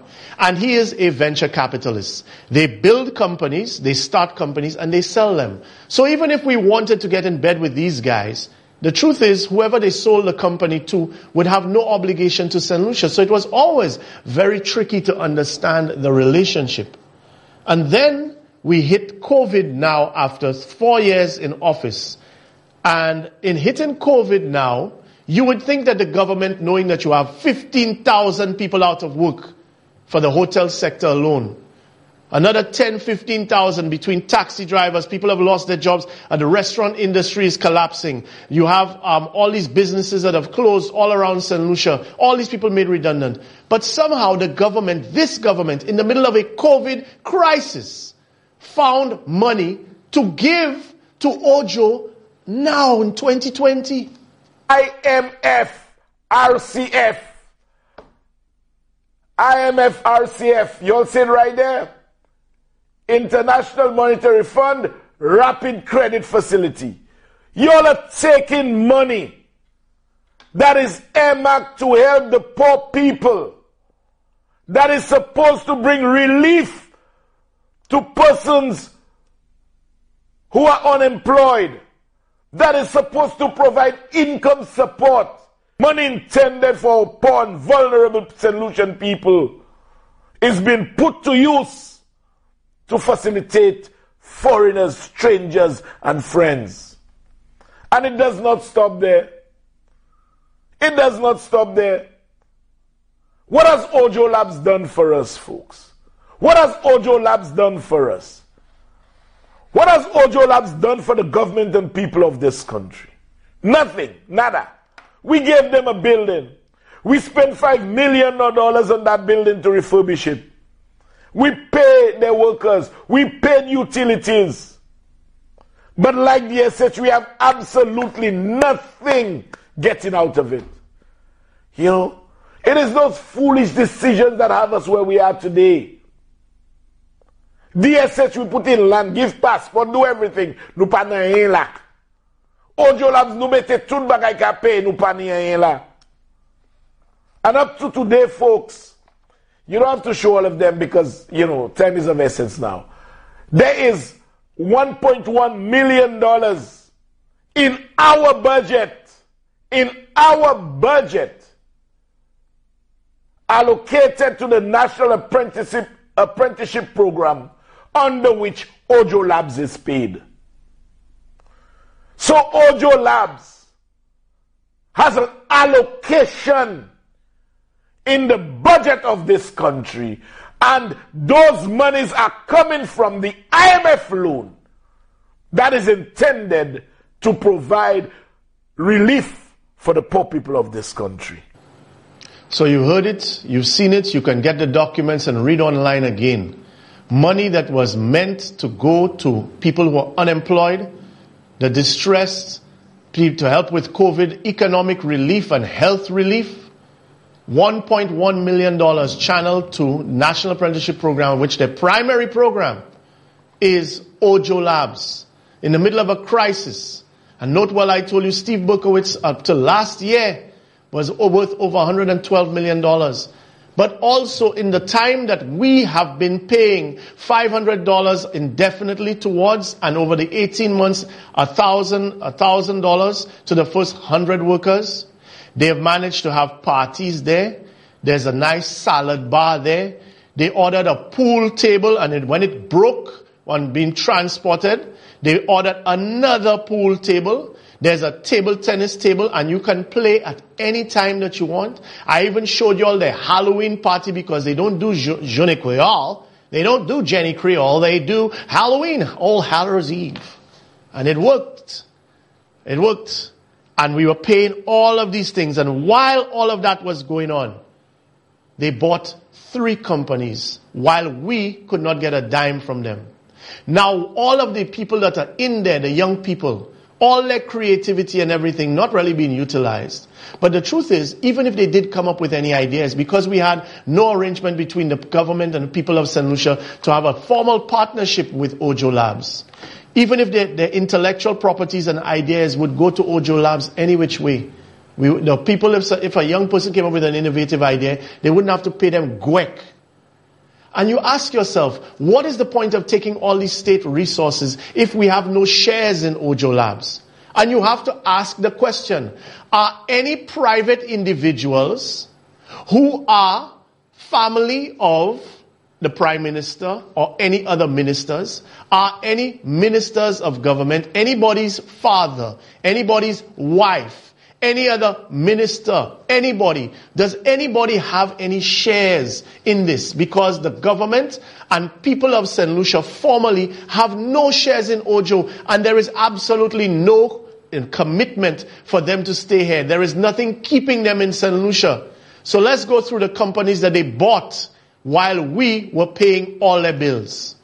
So the first one that they bought, and we'll put that up on screen, is WolfNet. Right? So we'll zoom in off that Silicon Hills I wanted to show you. Ojo Labs acquired WolfNet. And we'll go come bring it down a little bit. And we show October 2018. The other way. October 2018, you can see Ojo Labs acquires WolfNet and plans to grow big in Austin. They bought that in 2018. Now let's show the next company that they bought. They bought a company called Real Savvy. So they turn around in 2019, October 2019 now, they bought Real Savvy. And now, this year, we go to the third, they bought Movato. Dore Omogato, Mr. Movato. Yes. $62.5 million raised in venture capital to buy a third, that's million US, to buy Movato. Folks, and look at our state.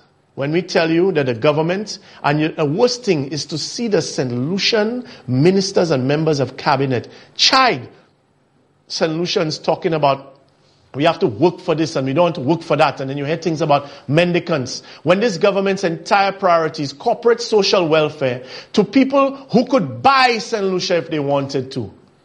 Again, you want more detail? Listen. Folks, Ojo Labs, whom we are heavily subsidizing and are taking our money out of St. Lucia, obviously have not invested a penny here. On top of them raising 45 million US in March. In March, they just raised another 62.5 million US to buy another company in the US called Movato, a privately owned listing website in the United States. Ojo Labs just bought a privately owned company with a website listing of properties. And they bought it for 62.5 million US. Could you put it up for me, please? Folks, those things are just unfair. They cannot be right. You cannot tell me that we are using our monies to sustain Ojo Labs down here, and Ojo Labs is out there raising that kind of money whilst we are living below our well in misery. Artificial intelligence real estate firm Ojo Labs raises 62.5 million and buys home listing site. Let me read first couple paragraphs for you very quickly. Having closed the fourth round of funding, Ojo Labs, a real estate company that deploys artificial intelligence to the home buying experience, announced today the acquisition of home listing website Movato.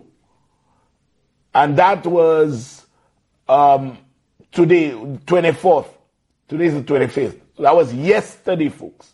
That was yesterday. Austin-based Ojo Labs, known for its proprietary personal assistant technology that blends machine learning and human operations, raised $62.5 million. And that's yesterday, folks. That is yesterday. That's the same Ojo Labs we are paying their workers, you know. That's the same Ojo Labs we gave a building, you know. That's the same Ojo Labs we spend money to refurbish their building, you know. That's the same Ojo Labs that is paying no taxes, absolutely nothing at all. And we are paying all their utilities, you know. Right. They raised $62.5 million in Series D financing round led by investment firm Wafra. The latest funding round, the company's largest by raised capital, comes after a 5-year-old. Ojo Labs is just 5 years old. So when it came in, it probably was just formed. It secured another $45 million last March. We were not planning on raising money. Here this says the CEO and the co-founder of Ojo Labs. They were not planning on raising money because they have a nice balance sheet. But they must have a nice balance sheet because St. Lucia is subsidizing them. St. Lucian and St. Lucia's money is subsidizing them. I want to ask the Prime Minister, who in this country, who in government has shares in Ojo Labs? Who? Just tell us who. Somebody has shares. Because the poor people of this country cannot be subsidizing a company that is 5 years old and can raise 40-something million in March, US, 62.5 million yesterday, and can buy a privately owned listing company. And then the CEO will brag that they have a nice balance sheet. They must have a nice balance sheet. They ride on our backs. So folks, I'll open up the lines now at 5727588. And I want to give you another update. Sad, but we asked for it. We're begging for it. That's the reality of what we have done to ourselves by having Shasney as our Prime Minister. Personally, I would like to know that there's a way, somehow, that if we find out that any of these ministers, their family or whoever has shares in Ojo Labs, because we sure as hell don't, that we make that money come back to the people of St. Lucia who have sacrificed so much in order to make the rich richer. But what is even worse, folks, is even though there's a $1.1 million allocation of which Ojo Labs is going to get part of it, it's just to hold them on until after Shasney wins the elections. Ojo Labs is leaving St. Lucia. The breaking news, which I am one of the last to know because apparently the internal correspondence has said that Ojo Labs is going to Grenada. They find that the St. Lucians are too difficult in terms of their accents, in terms of for the call center, and Grenadians have better accents, and they've been sending people back and forth to make the arrangements. So Ojo Labs, after everything that we've done with no commitment, will stand for Shasney's ego as yet another failure in St. Lucia. Another one, you know there's the Midas touch, you touch something and it turns to gold. Well, Shasney is the Mordas touch because everything he turns to crap. And at the end of all of that, he or whoever the people he knows who have shares in Ojo Labs are going to watch this company skyrocket while as a country we continue to be plundered. And nothing for that. Chamber of Commerce, the rest of them, nothing. They have nothing to say. Oh, yeah, they're just there. And they're looking for crumbs. Whatever fall off the master's plate, his table, they'll take it. And in the meantime, those below who depending on those same people to advocate for fairness and equity in society. So Ojo Labs, which has about 45 people there left, those people know they go in. What are they giving them? They're giving them $500 worth of massive vouchers. Those that they fired before, they let go. They gave them a little mini tablet, laptop looking thing. And in the meantime, Jerry still have his boat. He's still living up by Savans Bay with his family, getting paid from the Americans. So he never had any problems getting paid like those that were getting paid through the St. Lucian leg and the bank, I think it was the Royal Bank and so on that had to make the payments. I want you to think about that, folks. We aren't just rock bottom. Rock bottom is up there. We aren't rock bottom. We're below rock bottom. And we cannot find a way except hoping that this Tebebe calls elections so that we have a chance, and by then we don't even know if we'll get a fair election. Just imagine after all what we endured with this Ojo Maji. It's not even an I told you so thing. I am telling you, they can say I lie, and then when they go after elections, you will see. Ojo is going to Grenada. They acquired this other company. They acquired Wolfnet. They acquired, Movoto. And I like the last one name, Real Savvy. They are real savvy. I hold nothing against the owners and operators of Ojo Labs. They're in business to make money. And we had a rabbit hair in charge of our country who could only see no further than his personal greed for his friends and family. How many times has your father walked through and sat down at Ojo Labs and taught it? How many times has Gail been there and Guy been there? How many of them and what level of involvement do they have in it? Is it all professional and just public interest? Why is it the media was never allowed to go into Ojo Labs and film? And all you had was one or two little stage press things outside of Ojo Labs with Bill Clinton and also outside in the office of the Prime Minister. St. Lucia, just imagine we refurbished a building that was in the expansion plans for Uranora International Airport. We've spent, and here's the best part, up to now, we had an initial commitment of between $5 and $10 million towards Ojo Labs. Right now, since we have been paying the salaries indefinitely, and there have been other refurbishments, because a lot of the hypoxia and stuff that was cracking inside of the buildings had to be redone by the same company that put it in the first place and had it cracking. What's even worse than that is the engineers and the Engineers Association told you those buildings should have been condemned because they were left to being weathered for over a decade. These buildings have been almost 2-3 decades. These buildings have been there since the early 80s. But we refurbished them. And after we refurbished them, we give it to them. We pay all their utilities for them. Right? The table tennis board is still there. The pool table is still there. The salad bar is still there. The workers aren't so much there. Less than 40 that are still there. And they know they're going home. And they have the correspondence. If you know anybody that's still working at Ojo Labs, ask them if I'm lying. Whether they're going home to Grace or Larisus or Miku, wherever they're going or they're working in terms of Ojo Labs, ask them if they rent an apartment in Labrie and they're working. If they do not know, Ojo is going to Grenada. And they are just holding on. They are just waiting. Because Shasne, that rabbit, that one did everything for us already. So if he paying, we'll just hold on, cool out. It's not like it's a tropical climate. We're going from St. Lucia to Grenada. And we'll just cool out there.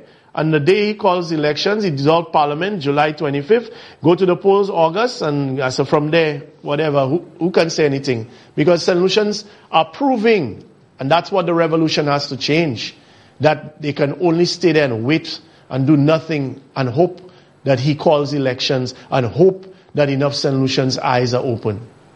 Our St. Lucia. I am sad, honestly, because the worst part is, why this guy, and I just keep asking myself the question, why didn't they just do their job? You know, they tell you the shortest distance between 2 points is a straight line. Why couldn't they just do their job? If Shasne had just kept the projects that were already there, finished the Soufrière Square, the highway from Choc to Grosley, that's over $150 million, $36 million for the roads in the south, Vigier and all these places. You had a hotel in Sabusha. You had an actual hotel in Canals. Because even as you speak in, Canals has collapsed as a project, but the people own the real estate now, so they have Galaxy Real Estate. And much like what Tewa King is doing in terms of selling land, Galaxy is also going to be selling the Canals land.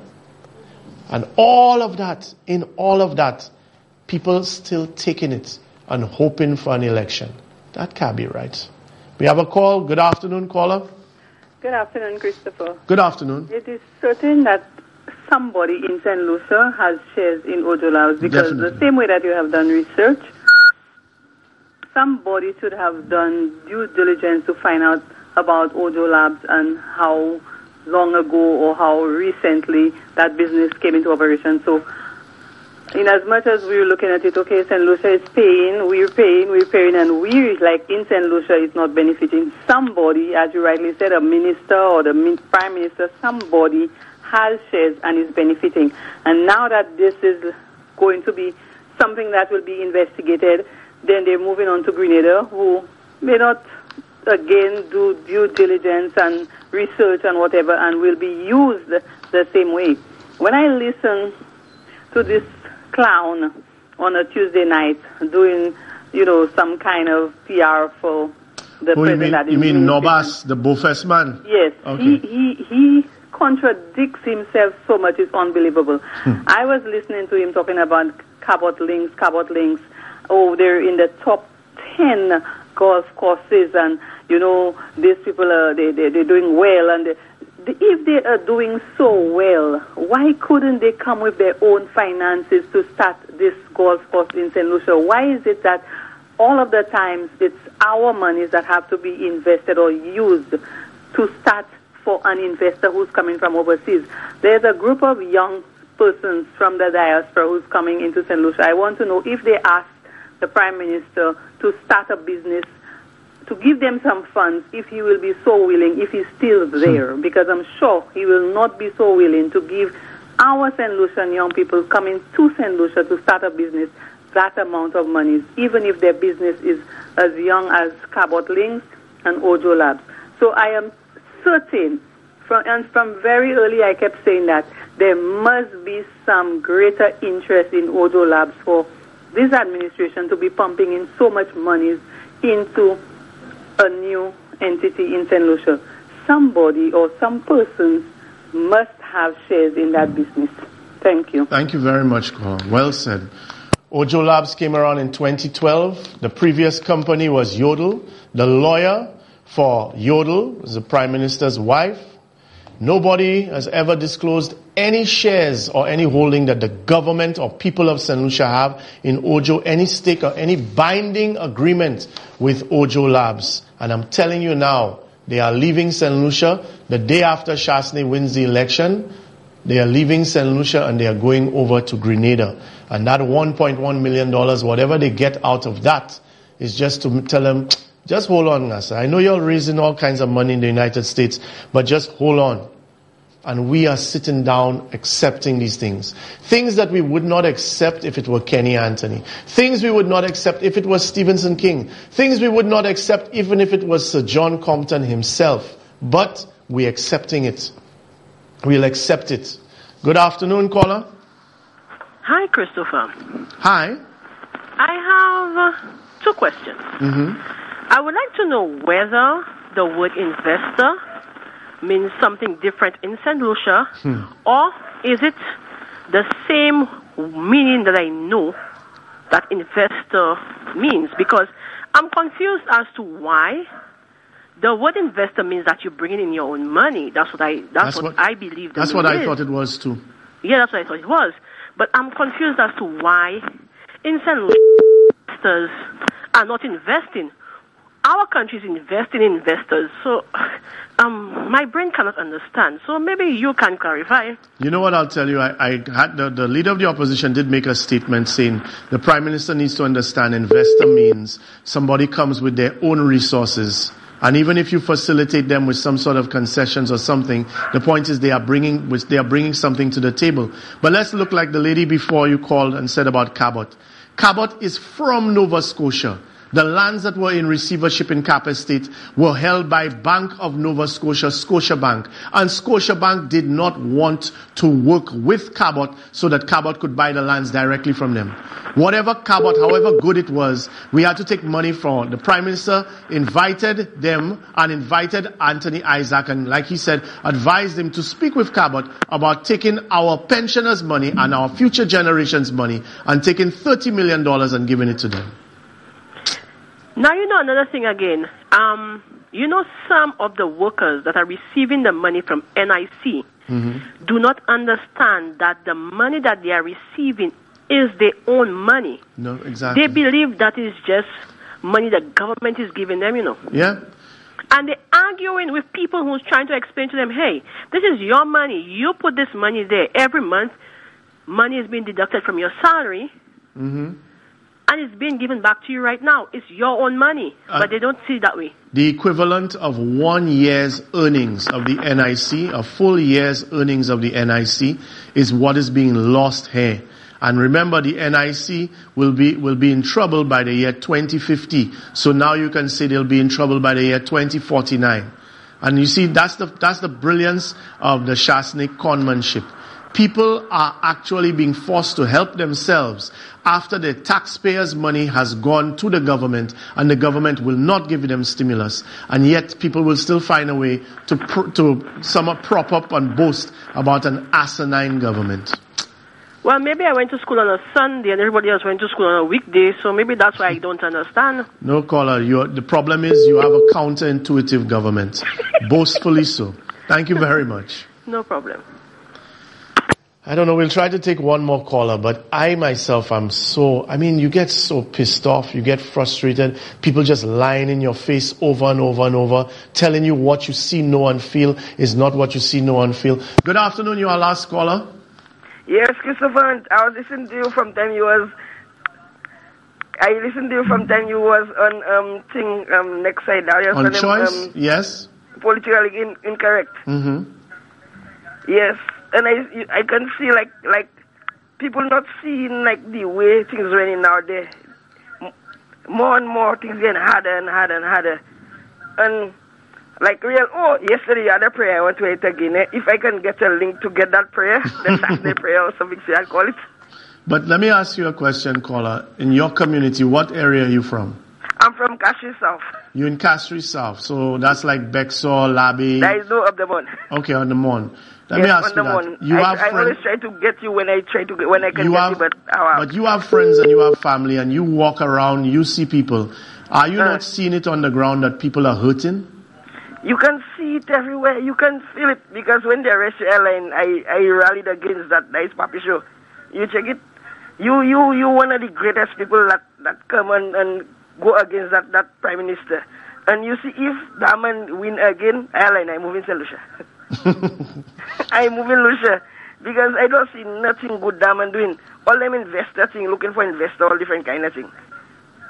Well, one of the things people haven't noticed is if you know the business community, they'll tell you there have been a lot of legitimate investors who have had meetings with these guys and they say, these guys are full of shit. I am coming down here. A majority of them fellas is full of shit.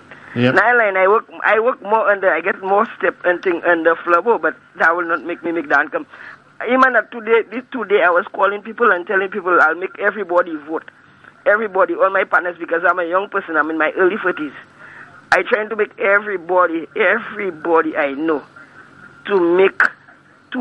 you check it, go rally against them and make everything run, because I don't understand young people these days, they don't want to vote, they don't want to do nothing. Like, young people traditionally don't vote. But my thing is, I don't believe in telling people who to vote for. What I believe is you give people the evidence as you see it. If they disagree, you have documents, you have video of the person saying the thing. If after that they don't believe you, then you realize there's nothing you can do. And the thing is, remember when they was there in power, they never agree in documents. They always say what they come in there, like false thing or something, so they used to say. Yes, I just watch it on the TV. I'm always keeping up to it. As a young person, my early 30s, how is that? How can we change that about St. Lucia? Each one has to reach one. What St. Lucians need to do is to find common ground. There are things we agree on. There are things that we knew. The Jazz Festival, it took us a while to get used to it, but it was working. It was working. And the spin-offs from it were working. Building an apartment after you take your mortgage should not be something government. You build your wall, you get your plan, you put your apartment, you offsetting your mortgage, you building yourself, you building your family, and they want to come and tell you they're going to tell you $100,000 fine and 4 years in jail or both. These kinds of things. You're talking about good mate. Just now you have to pay for downstairs when people come and stay down there. Yeah. Thank you very much, caller. Thank you very much. Have a great weekend. But just now, I want you to play. I want you to play that prayer or something because I heard it on the radio. I have something else I have to play first. I'll try to I want you to read the prayer, please. Yeah. Please. Thank you. I like that prayer. I want to record it on my phone and I'll post it on Facebook. I want to it, please. I can't do it right now. I have something else lined up. But thank you. Thank you very much. All right. Thank you. Okay, folks, this is the end of my time, and I normally try to play at least a clip. Oh, I have one more call? Okay, let's try and fit in that one more caller. Good afternoon, caller. Oh, they hung up? Okay. Folks, I normally end with a short clip. Sometimes it's related to what we're talking about, other times not at all. This time, I wanted to send a special shout out to Edmund Estefan. I have often questioned, and I intend to go into Dennery to find out why people have put him as a 3-term MP, what his achievements have been besides malapropism. And he has a message for the youth, which I find absolutely outstanding. Apart from attacking the opposition yesterday and making sure that every time he made an attack, he would look over at the Prime Minister to see if he was getting approval, either the Prime Minister or Stephenson King, but that direction, very focused. He had a message for the youth. It's not short, it's about 2 minutes, maybe 3. But I could not believe what was said. So, have a good weekend, folks, and to Edmund Estefan, you have definitely shown your worth in the House of Assembly. So why would you look the other side? Why does it make sense for you to listen to RF and all the noise that he's making in all the communities? Why?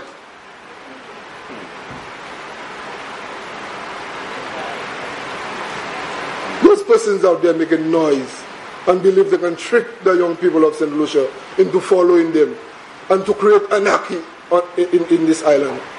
That's all they want to do, destroy the fabric of our society. I am not boastful.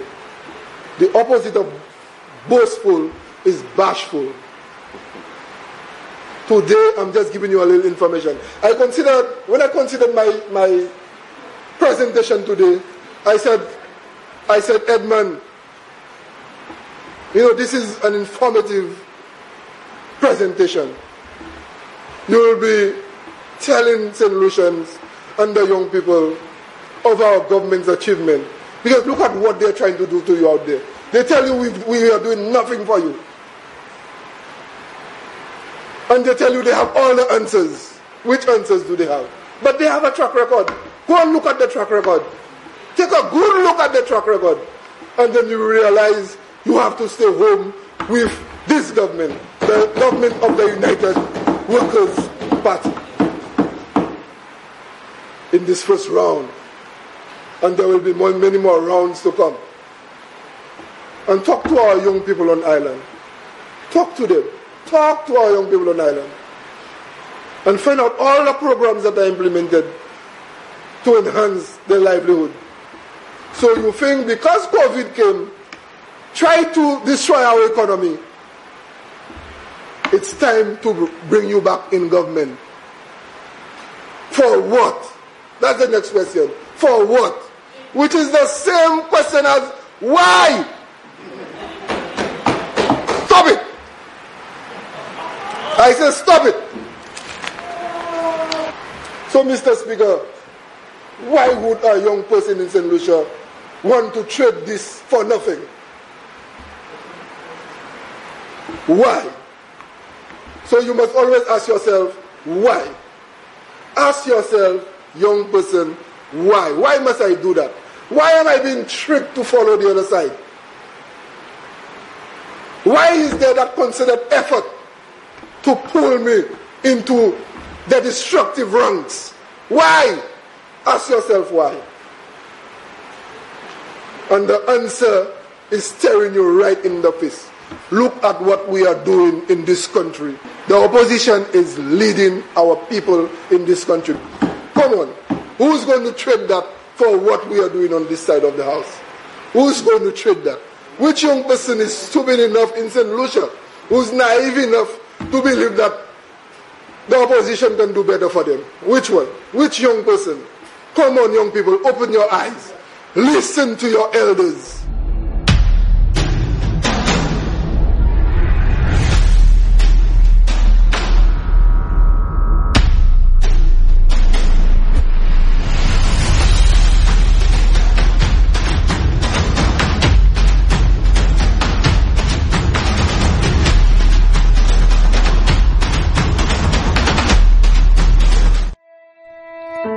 The opinions expressed on this TV program by the hosts, co-hosts, guests, and call-in listeners or chatters are solely the opinions and responsibility of the original source who expressed them. They do not necessarily represent the opinions of UTV or its affiliates.